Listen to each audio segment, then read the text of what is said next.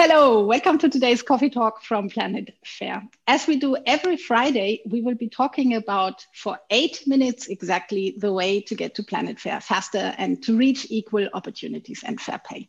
We do this over a cup of coffee, and mine is here. It's the captain's coffee mug I got from a very fond friend who actually has birthday on the same day as I have. And we've been revolutionizing the world with our ideas like 10 years ago, and so many things are actually happening now. And with me today is again Margret. Margret, yes. I love being with you, like always. And now, almost 10 days ago, we had this really interesting conference, or you had. I just showed up as a panel speaker. There were so many interesting things discussed. So this is the reason why we invited our first guest to this coffee talk. Thank you very much for inviting me as the first guest, so to speak, thank you very much. And also brought my coffee cup today to the meeting, of course, and bringing a bit of joy and fun to the working table today. Yeah, and the conference was very enriching, very enlightening, not only on transparency, but especially on the European draft directive on pay transparency that was issued by the European Commission, on which we will shed a bit of a light today. So what the European Commission actually did is when Ursula von der Leyen had her first speech as president of the Commission, she said, well, pay transparency is a burning issue. I want to close the pay gap and I want to have a new directive on pay transparency. And now the directive, or the draft, is out there. It was published in March this year, and it's very bold because it's actually taking the best practices from so many countries. So there are reporting obligations, there is a joint pay assessment, there is a right to information, there is forbidden that pay histories should be parts of job interviews. But most of all, the point is that it has remedies and compensations to it, and it's kind of finally delivering the promise of EU treaties and putting the burden of fair pay, burden of proof on companies. So it's a very bold approach, and we are currently in the midst of discussing this across Europe.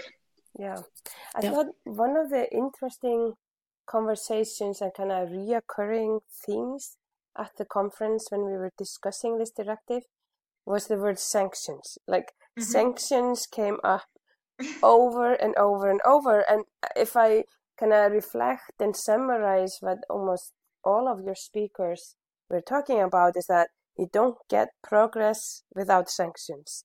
Do you agree?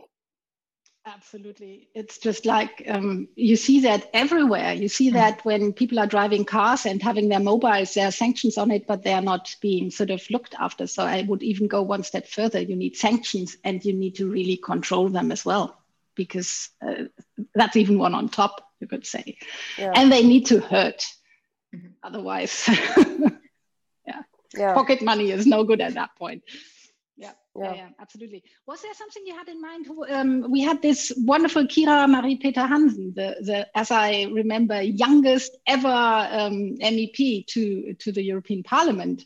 What was your takeaway from her? Yeah, I mean, I loved, she gave us an insight into the complex process that this is going through. So I had, read quite a bit, and, we weren't expecting this to go into force for another 2-3 years, because it had to go through the process.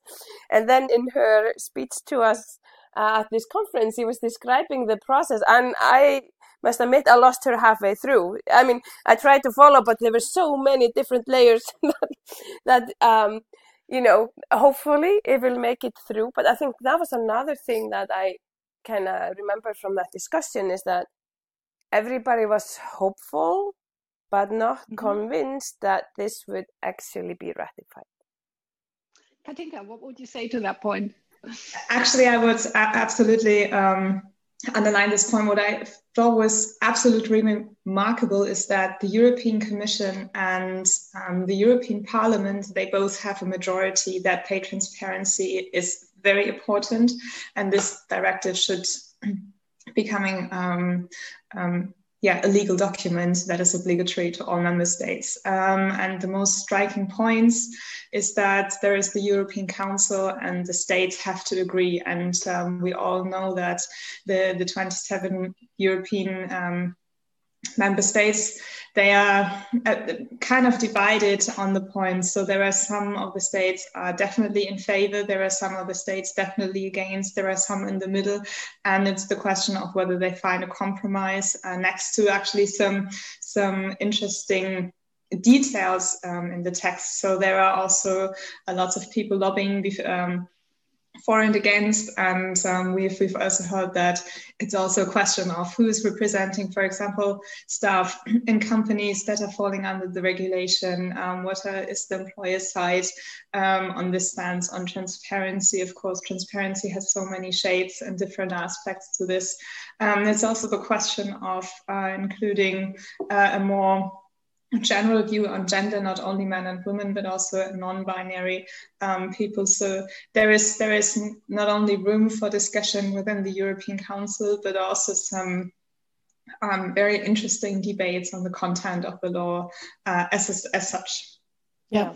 And I remember we had Italy on talking as well, and Maria actually from Italy said that they support it. So we had at least one voice already in favor live on the on the plan. Yeah, that was good. Yeah, I don't know. I just think it's gonna come. Full stop. I'm just not able to think this through as a negative version. I'm just seeing it coming, and Planet Fair is just behind the moon, so to say. Yeah, and I think organizations are already starting to prepare. Because even if it won't be the European directive, I mean, at the national level, things are changing so fast that I think organizations are realizing they will just have to start doing things right, whether or not we'll have the European directive, right? Absolutely. And I remember we did that poll where we asked the question about what do we think, have companies got to do more or something like that? I don't remember the exact phrase. And I mean, we had companies inside the room as well. And we got 100% on the yes, we have to do more. So that was sort of where I thought, wow, yes, they know it themselves and they are doing much more than they have to. And they will be prepared for whatever directive comes along. Yep, I'm sure of that. Super. That's 8 minutes. Oh, wow. Well, then, thank you very much for the coffee, Margret, as always. Thank you very much, Katinka, for being our very first guest on this Friday Coffee Talk. We might just invite you again. Yeah, we might. Thank you very much for the invitation. I'm very much looking forward to the next one. Awesome. See you then. Bye-bye. Bye.